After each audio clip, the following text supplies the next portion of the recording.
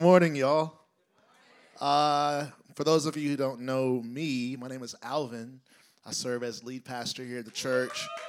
And thanks.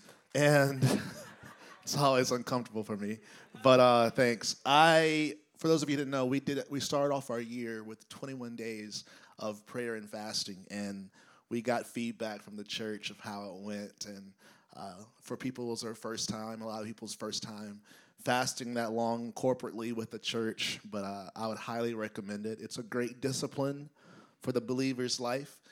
If you stick around long enough, we'll do it again. You'll have your chance for sure. But I'm so glad you guys are here. It's an honor to have you this morning, Super Bowl Sunday. And I know for some of y'all, it was a struggle getting here, but I'm glad you made it. You made it, and we won't keep you long, but we'll keep you as long as we need to, though. No, I'm playing. Just playing. It'll be short. Let's see. Let's get into the word. I do want to remind everybody or let people know again. We're getting so many first time guests and we love it. I just want you guys to know that this is not where we will be long term. This is our children's space. Our sanctuary is still being worked on, so we're having church down here. But soon we will all migrate to upstairs where there will be more seats. So for those of you who are in our overflow and additional seating, we'll have more seats very soon. But until then, we are borrowing the children's space. Miss Joelle is definitely ready for the kids to be here. But as soon as that's done, we'll be upstairs. But in the meantime, we're here, and I'm glad about it. It's nice and intimate. We're close. But let's get into it. I would like for us to do our pre-word declaration. We like to confess the truth about the word, and we pray before we get into Scripture. So repeat these words after me. Say, the word of God is the bread of life. May my heart conceive it and my life achieve it. In the name of Jesus, amen. Awesome. The theme for 2022 for our church, we're calling it Withstanding the Wind. Withstanding the Wind, and it's inspired by a passage spoken by John the Baptist about Jesus. And Matthew 3, verse 12 is that passage. And it says, his winnowing fan is in his hand, and he will thoroughly clean out his threshing floor and gather his wheat into the barn. But he will burn up the chaff with unquenchable fire. Now, John is describing Jesus having a winnowing fan. And a winnowing fan, for those of you who don't know, for those of us who don't harvest wheat in the ancient ways, the few of us that don't know what that is, it's a tool used when you're harvesting wheat, and it's a separation process where the wheat, the part that we do eat, is separated from the chaff, the part that we don't eat.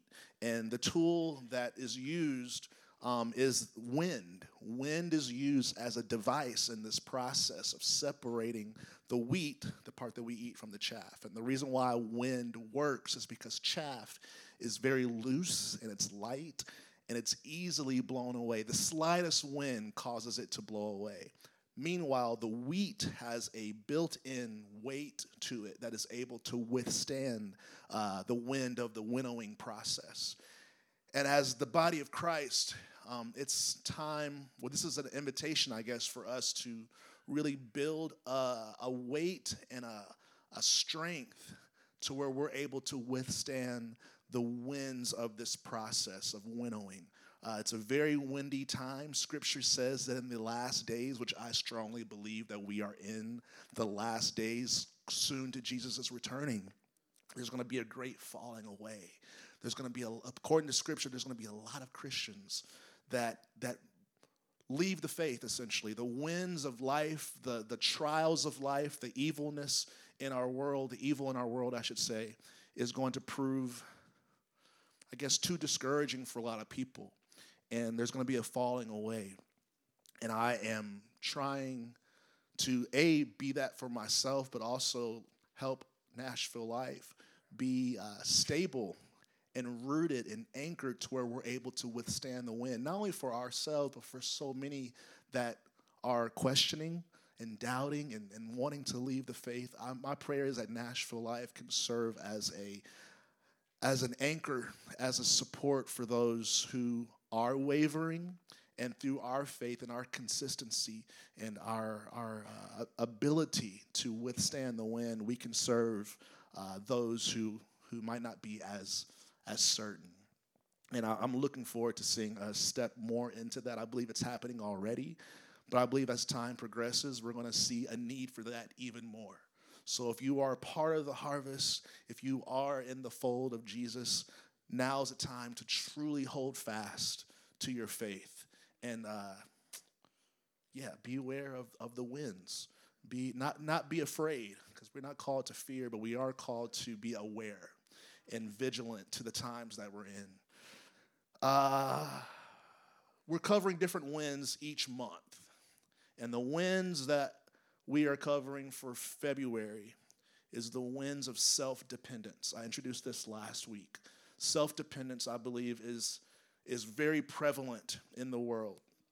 It's obviously prevalent with non-believers, because if you don't believe in God, if you don't believe in Jesus, you really don't have any option but to depend on yourself, because there is no other option. So those who don't believe in God, or maybe believe that he exists but doesn't believe that he's invested or interested in their personal life, they have no option according to their belief system but to depend on their own intellect, on their own physical strength, on their own abilities. Because what else are they going to trust in if there is no one else? Self-dependence, by definition, is dependence on one's own resources or efforts. Dependence on one's own resources or efforts. The Bible says that all of us are vulnerable to this self-dependence that I'm talking about. We see a great scripture that really groups us all in one category, and it's in Isaiah 53, verse 6. Isaiah 53, verse 6. It says, all, which means everybody. All we like sheep have gone astray. We have turned everyone to his own way. And the Lord has laid on him the iniquity of us all. When we as people, no matter who we are, me, you, if it's a human being, whenever human beings go their own way, it always ends up being the wrong way.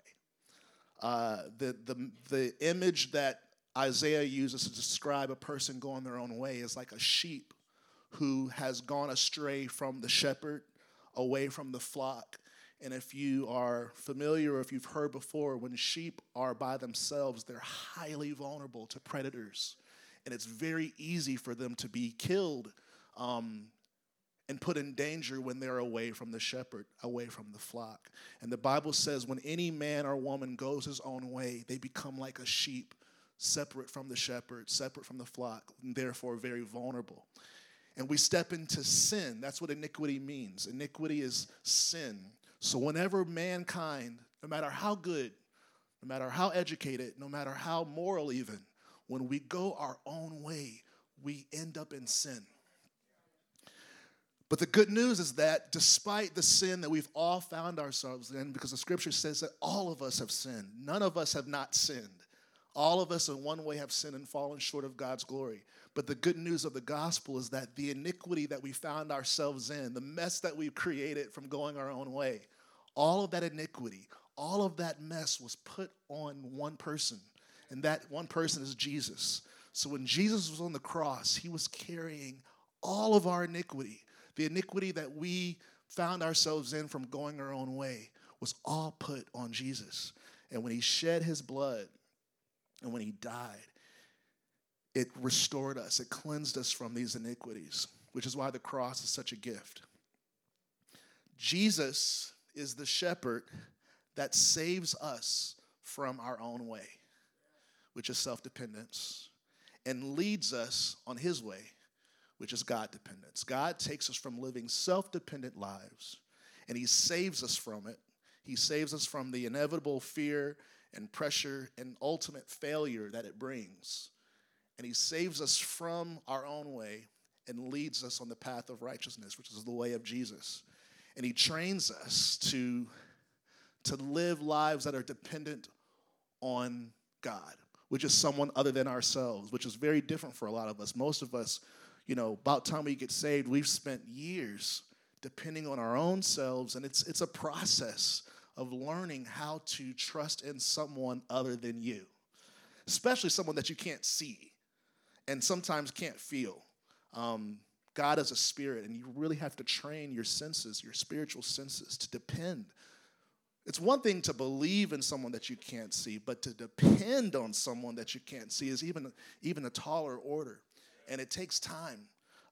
But it's worth the time. It's worth the effort of learning how to do this. Salvation, when you believe in Jesus, when you turn to him, it's immediate. You are born again in the spirit realm. You are as saved as you will ever be. However, our minds, it takes time for us to adapt to this new life, and that's called sanctification, learning how to adapt the way that you used to think and the way that you used to process and the way that you used to solve problems in your life in this new way when you've been used to doing it a different way. And we see this happen with Israel. We see this happen all through Scripture. Old Testament, Israel. They are the prime example of this struggle. They were led by God. They were saved by God. God was literally moving oceans for them to be saved. But yet, though God was doing all these miracles for them, their biggest struggle was what was in between their ears, and that was their minds. They were out of Egypt physically, but mentally they were still accustomed to living their lives like orphans, like slaves. And it takes time. We see the New Testament church struggle in the same way. And there's a passage that really sets up what I want to talk about today, and it's in Galatians chapter 2, verse 21. And I can't go through all of it. I highly, highly recommend maybe doing your 2-a-days. For those of you who don't know, the church is challenged. We're challenging for the month of February for everyone to spend time in the daytime and at night in Scripture. Some of you guys might already be doing this, but for some of us, this is going to be a step of faith. So I trust that if you guys study the Word both day and night, you will see noticeable change in your heart. We're calling them 2-a-days. But so during your 2-a-days, try to read Galatians 2, because the whole thing is good, really all of Galatians. But I'm focusing on 2 today, and I'm starting from the 21st verse. This is Paul speaking, right? He goes, I do not set aside the grace of God. For if righteousness comes through the law, then Christ died in vain. Paul says, I do not set aside the grace of God. For some of us, this is news that we can even do that. Like, you can actually set aside God's grace. That is possible, and let me tell you how. What does he mean when he says, I will not set aside God's grace? Let me give you a little context of what was going on when he said this. There were some growing pains happening in the church. How many people know that with growth comes growing pains often? So it was a good thing that was happening. The church was growing, but there were some pains that were happening through that growth. There were 2 different people groups that made up the church. There were the Jews, and these were the veterans.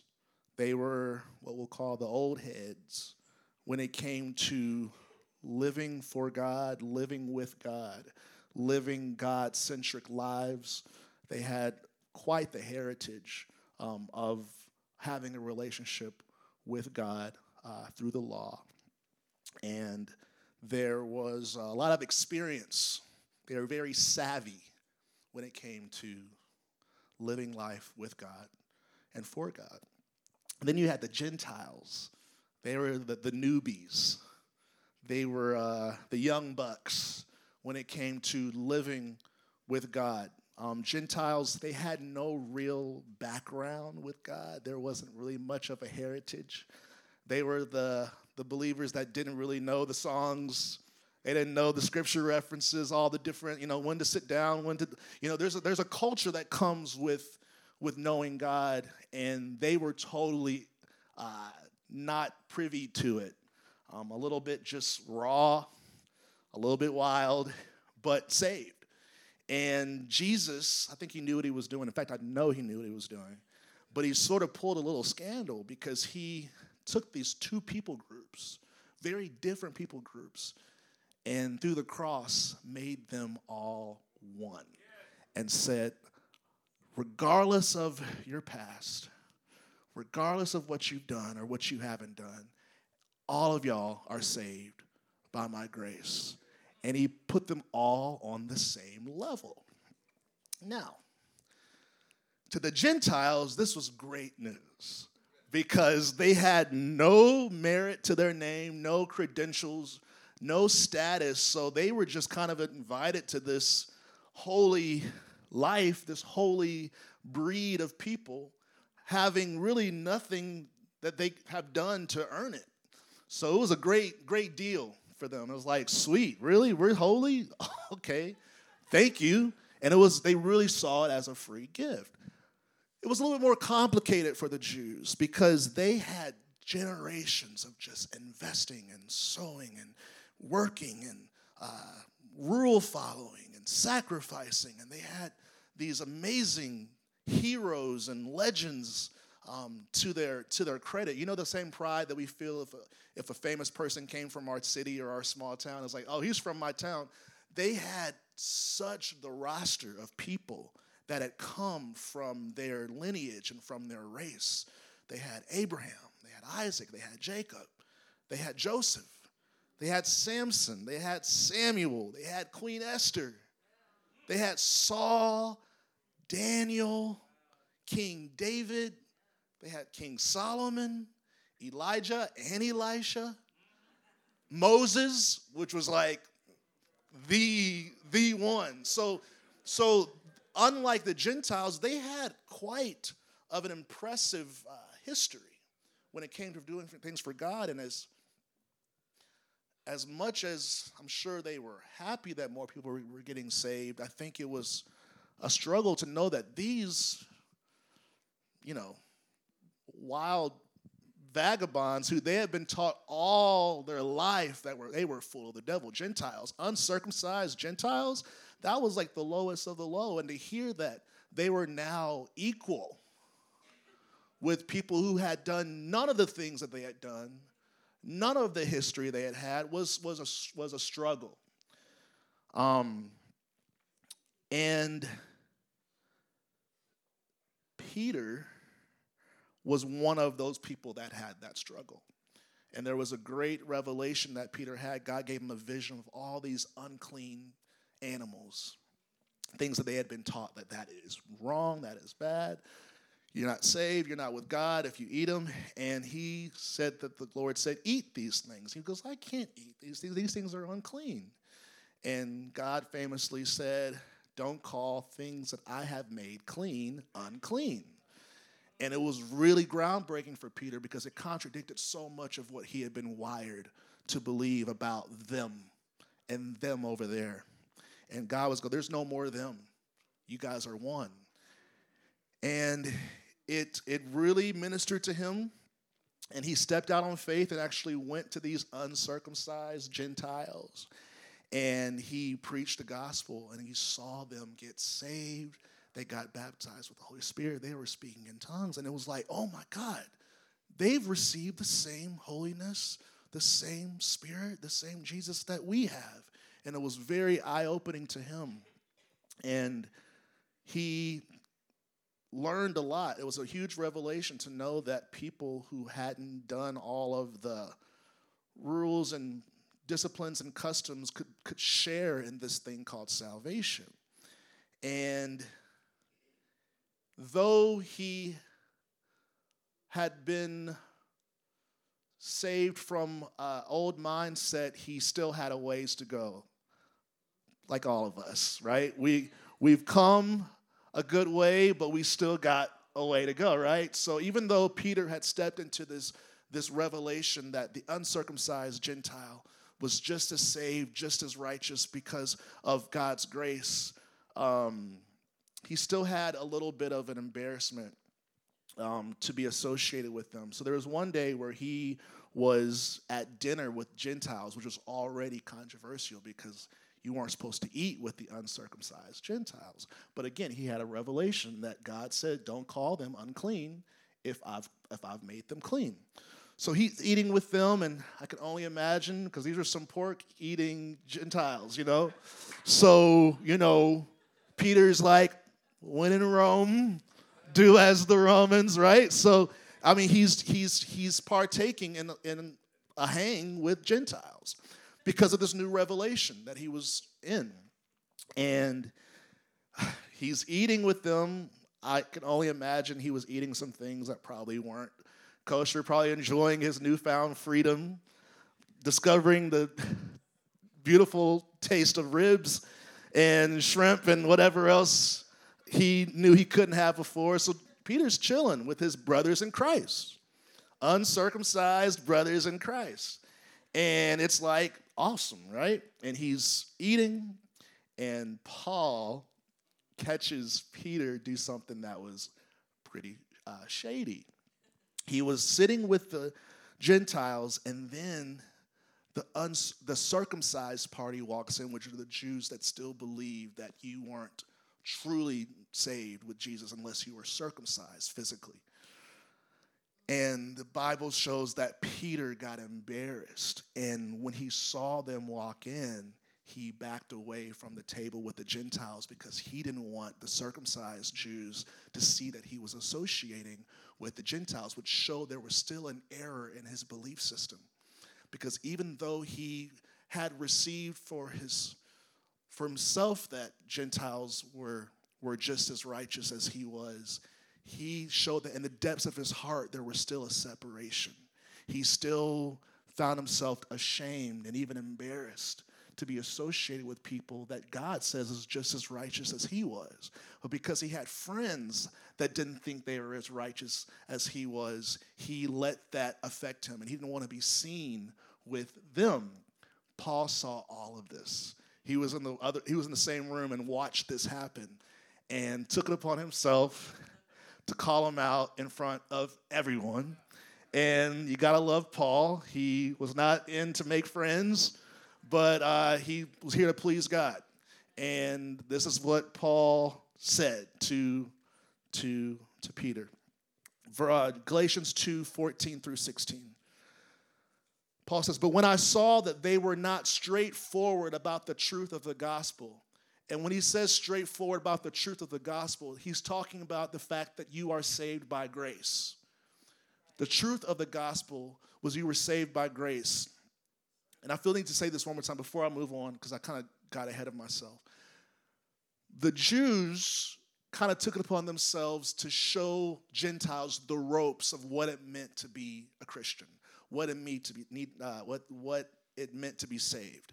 And though that's not bad, Paul was noticing that what they were doing of showing what their teaching involved was not according to the true gospel. They were putting less emphasis on the grace and power of Jesus and more emphasis on the rules and regulations of the law, particularly circumcision.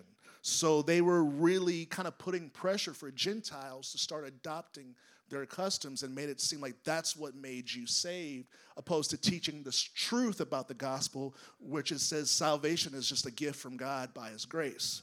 So Paul was going, I'm noticing that you guys are not being straightforward about the truth of the gospel. You guys are teaching something that is not the truth about what it means to be saved.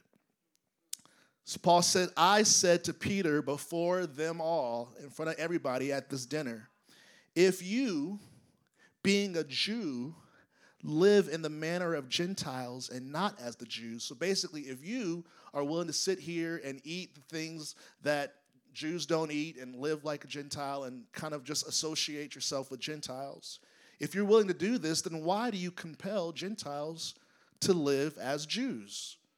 We who are Jews, because Paul was a Jew too, we who are Jews by nature and not sinners of the Gentiles, knowing that a man is not justified by the works of the law, but by faith in Jesus Christ.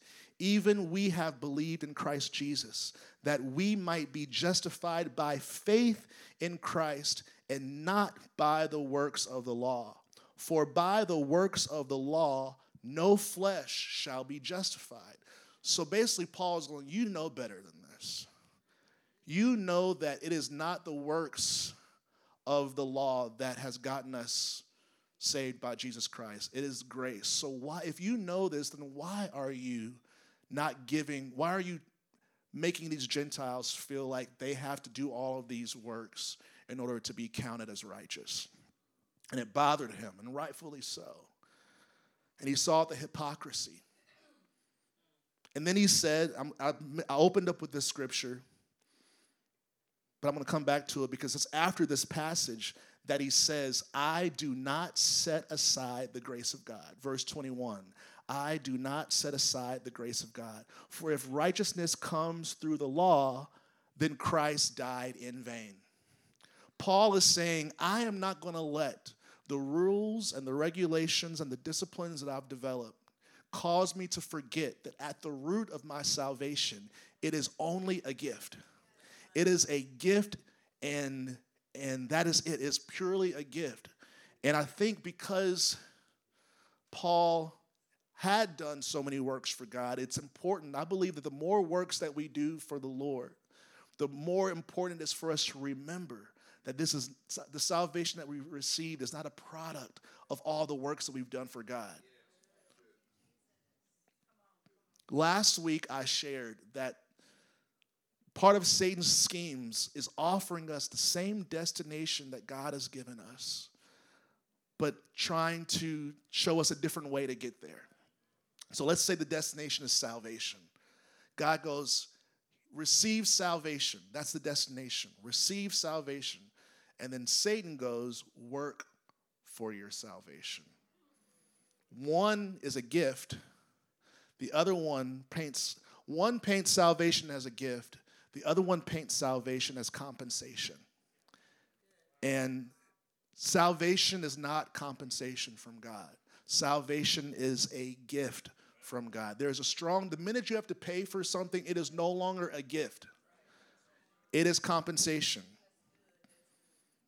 And let me show you why we can often get confused about this. There's a passage that I love, I believe in, and I teach, but it's important for us to understand what it's saying so we don't get confused. And that's in Philippians chapter 2, verse 12. It says, work out your own salvation with fear and trembling. And I believe in that scripture, and I teach that scripture. But if you don't have an understanding, it can kind of conflict with this other stance that you can't work for your salvation. We as believers have to be good at reading every word, because every word that comes from the mouth of God is food for you. There is nothing that you need to brush over. I don't even like brushing over the genealogy. Like, you can't brush over anything because every word matters.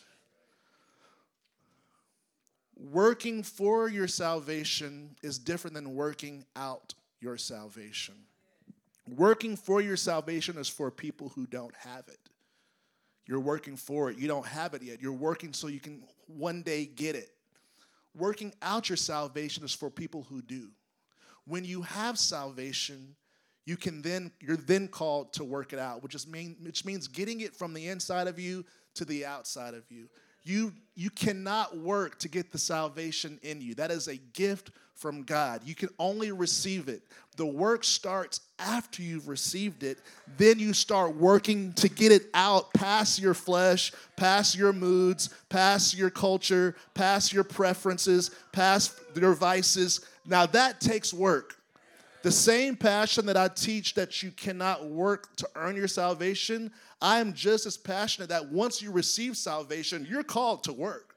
So please don't make it to where the word work makes you break out in hives. Like there's some Christians that when they hear the word work, they freak out. But they're right to in the context of earning. Works in context of earning salvation is totally heresy. It is not truth. However, we can't throw out the word works altogether because once you're saved, you're now saved for good works. So we have to develop the maturity to understand that when I hear works in this context, that's wrong. But when I hear it in this context, ding, ding, ding, because God forbid we get saved and not work. We have a scripture about that in a second. The only way to receive salvation is to repent and believe. That's the way Jesus said it, and that's the way we do it. And the reason why repentance is first, because you have to first turn from the concept that you can produce this thing on your own. You must repent from the mindset that you have any ability to pay the debt of your sin. You must repent from the lie that you have any ability to pay for the debt of your sin. Guys, we can work for God every ounce of every day until we're 500 years old and still not even pay for a quarter of what we owe. It is impossible for you to earn your salvation. We do not have the capacity to pay back everything that we owe God for our sin. There was only one person who could pay for that sin, and that is Jesus Christ. So we must repent from this idea that we can rely on ourselves to be saved and to make it through this life. You must first divorce yourself from that idea and admit that there is nothing I can do to earn it. And then therefore you are enabled to then believe that though I can't pay for my sin, someone did, and his name is Jesus. And that's how you are saved. So again, I'm going to repeat this again. Galatians 2:21. I do not set aside the grace of God. We cannot forget that this salvation is a gift. And I'm realizing the longer we've been saved, the more we have to be adamant about this scripture. Because the Gentiles didn't struggle with this. They know what they did last week. They're like, we don't deserve to be here. Like, we're just happy to be invited. It wasn't a stretch for them to realize that this was not a product of their own doing because they knew how much sin they had in their lives. The Bible says, he who has been forgiven much loves much. When you have a concept of how much you've been forgiven and how little you deserve the salvation that you have, it's not a stretch for you to realize it's a free gift. The ones of us who are vulnerable to self-dependence are those who actually feel entitled for the salvation we received. Even if you have an ounce of, I worked for this, you must repent. Because everything that you can take credit for, that credit is taken away from God. Which is why the Bible says that God opposes the proud. He gives grace to the humble because everything that you can claim credit for is less credit that you're able to give to God. I say this for those of us who are, even like in my case, those who are actually doing stuff for God. Those of us who have, the degree or the credentials or the years of leading the Bible study, or I used to be a pastor, or I do this, whatever. Those who are doing work for God, we have to be like Paul and determined to not set aside the fact that this is all for grace. This is all from grace. Ephesians 2:8-10. I ended with this last week. I want to end with it again. It says, for by grace you have been saved through faith. And this is not your own doing. This is not a product of anything you've done, even the good stuff. Like, I promise you, we have to get to the point of where we're like Paul. Paul goes, I've done, if anyone could be bragging about the holy things they've done, it's me. Paul is like, I've done this, I've done this, I've done this. He goes, in all of it, I count as filthy rags. We have to get to the point where we don't think that anything that we've done earned us what God has given us. And Paul is like, if I can receive this revelation, then y'all definitely can. Because basically he was kind of low-key flexing a little bit. He's like, I've done more holy stuff than all y'all. And if my holy stuff was nothing, then y'all's is really nothing. That's what Paul was sharing. He goes, this is a gift from God, not a result of works, so that none of us can boast. For we are his workmanship, created in Christ Jesus for good works, which is why you can't throw out works altogether. Please, guys, don't throw the baby out with the bathwater. Don't let the fact that you are not supposed to work for your salvation make you throw out working after your salvation. Because we are called to do good works, which God prepared beforehand that we should walk in them. I don't do work for God so I will be accepted. I do work for God because I'm accepted. You don't work so you can be saved. You work because you've been saved.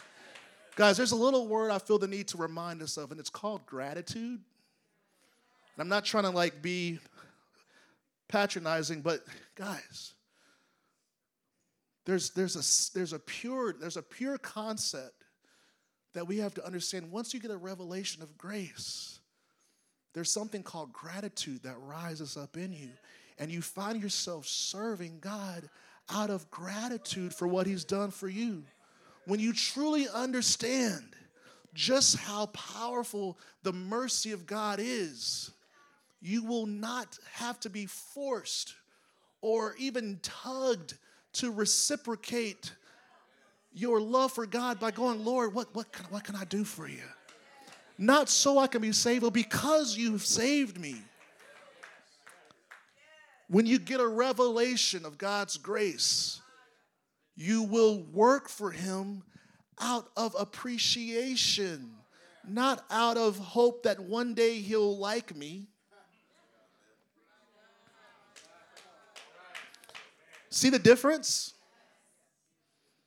Work because you're loved, not so you can be loved. It's a very subtle difference, but I've seen people so often mix it up and it turns into something totally different.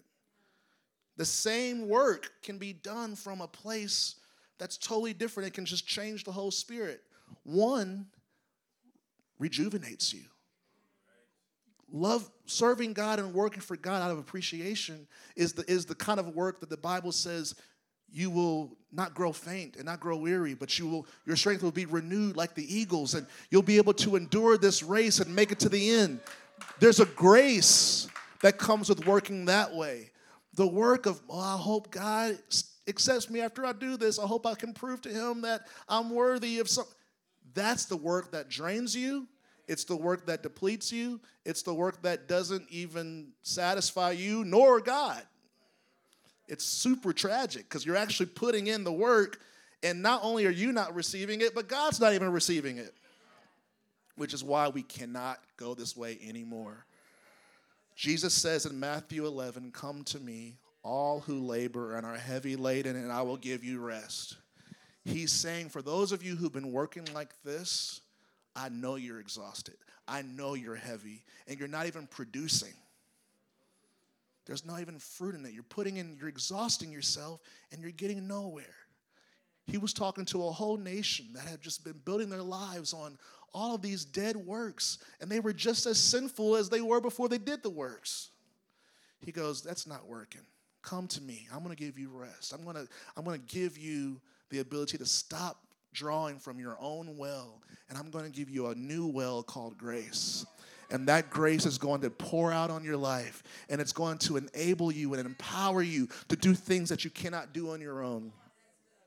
And it's going to finally give you the ability to rest from your own strength, because now you'll have my strength. So I want to invite everybody here to come to Jesus, to put their own strength to rest and learn to depend on the grace of God. It's a whole new life. I'm going to pray. Father, I pray in the name of Jesus that you would encourage everybody here to repent from self-dependence and to stop drawing from their own strength and their own wisdom and their own ability and their own power, and to learn the new way of grace, where they see their life and their salvation as a gift, and they trust that everything that they need has been given to them by the grace of God through Jesus Christ. May we no longer work to earn something that's already been given as a gift. May we not waste another minute of an hour of a day. Lord, may we not invest any more time into the fruitless efforts of earning something that's been given as a gift. Lord, Holy Spirit, reveal to anyone who's been seeing salvation as compensation for the work they put in. Lord, help us to see that something cannot be compensation and a gift at the same time. Your word makes it clear that salvation is a gift. It is a gift. And I just pray for that simple truth to reach the depths of every heart that's in this room. Now, with everyone's eyes closed, just for a brief period, I believe there are people who are ready to end from their own works and to step into God's grace. By a show of hands, with everyone's eyes closed, who's ready to receive the gift of salvation? Not the compensation, but the gift. Amen. Keep your hands up. That's right. I see it. That's good. It's a gift. Who's ready? The gift. The free gift. Hallelujah. Hallelujah. Okay, you can put your hands down. Thank you, Jesus. People are stepping into the gift. You can open your eyes. And I'm going to ask us all to stand, and we're going to approach God and receive the gift together. If you've already received it, let's pray this prayer together, because this gift is here and it's free. Repeat after me. Say, Father, in the name of Jesus, I confess that Jesus Christ is the Son of God. I believe that he died on the cross for my sins and was raised from the dead on the third day.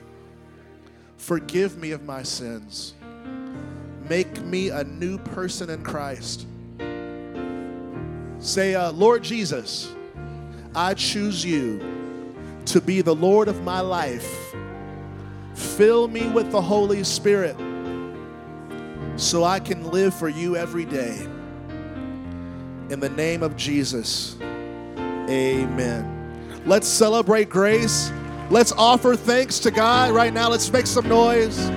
If you're grateful, you can clap, you can shout, do something to show gratitude to God.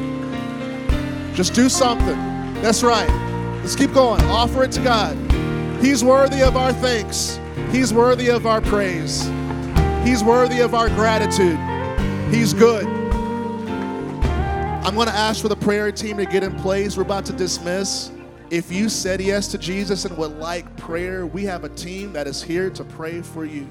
We've got our founding pastor, Love. We've got Jennifer, and they're here to pray. And once we dismiss, please come on down, and they'd be happy to pray for whatever needs you have. You can also text BELONG to 77411. And this, when you text BELONG, there's a lot of options that apply to you, but you can check that you said yes to the Lord. And we just want to celebrate with you. We've got some material we can send straight to your phone that can give you some scriptures to help you along the journey. You can go to our website and submit a prayer request that way too. We got a team that's happy to pray for you. Whatever the request you bring, we're here for you. We've got Next Steps. It's on the 3rd floor this week. If you would like to take the next step of learning about our church, we've got a really big Next Steps group. It was too big for our room down here, so we got to move upstairs. The church is growing. So 3rd floor, we love to see you. We're just going to share more about the church, give you more about the vision about the church, and we would love to see you. Lastly, if you would like to give financially, we thank you in advance. Like I said, you can text your offering and give online, and we have a finance team in the back if you have a physical offering you want to give. I said this in the first service, and I've never really done this before, but I felt impressed to say there's a handful of people. I'm not speaking to all of you, but there's a handful of people that either the past couple of days or prior to this morning, you were feeling challenged to give a certain amount that God was leading you to give. And some of you all were saying, Lord, if you want me to do this, confirm it. And I just felt like I was supposed to say, he heard you and that was him. So I've never done that before, but I just want to tell you, if that's you, then the Lord is really leading you to do something that's going to produce some great stuff in your life. So go for it. God is with you. He was the one leading you. But for all of us, yes, feel free to give. And I love y'all. I'm glad you're here. Have a great Super Bowl Sunday. Enjoy your time. I'm going to pray, and then we'll be out. Father, thank you again for this morning. Bless everyone, Lord. Bring us back safely, whether in our life groups this week or next Sunday. Thank you for your presence. Thank you for your love. And thank you for grace. In Jesus' name, amen. Have a good day, y'all.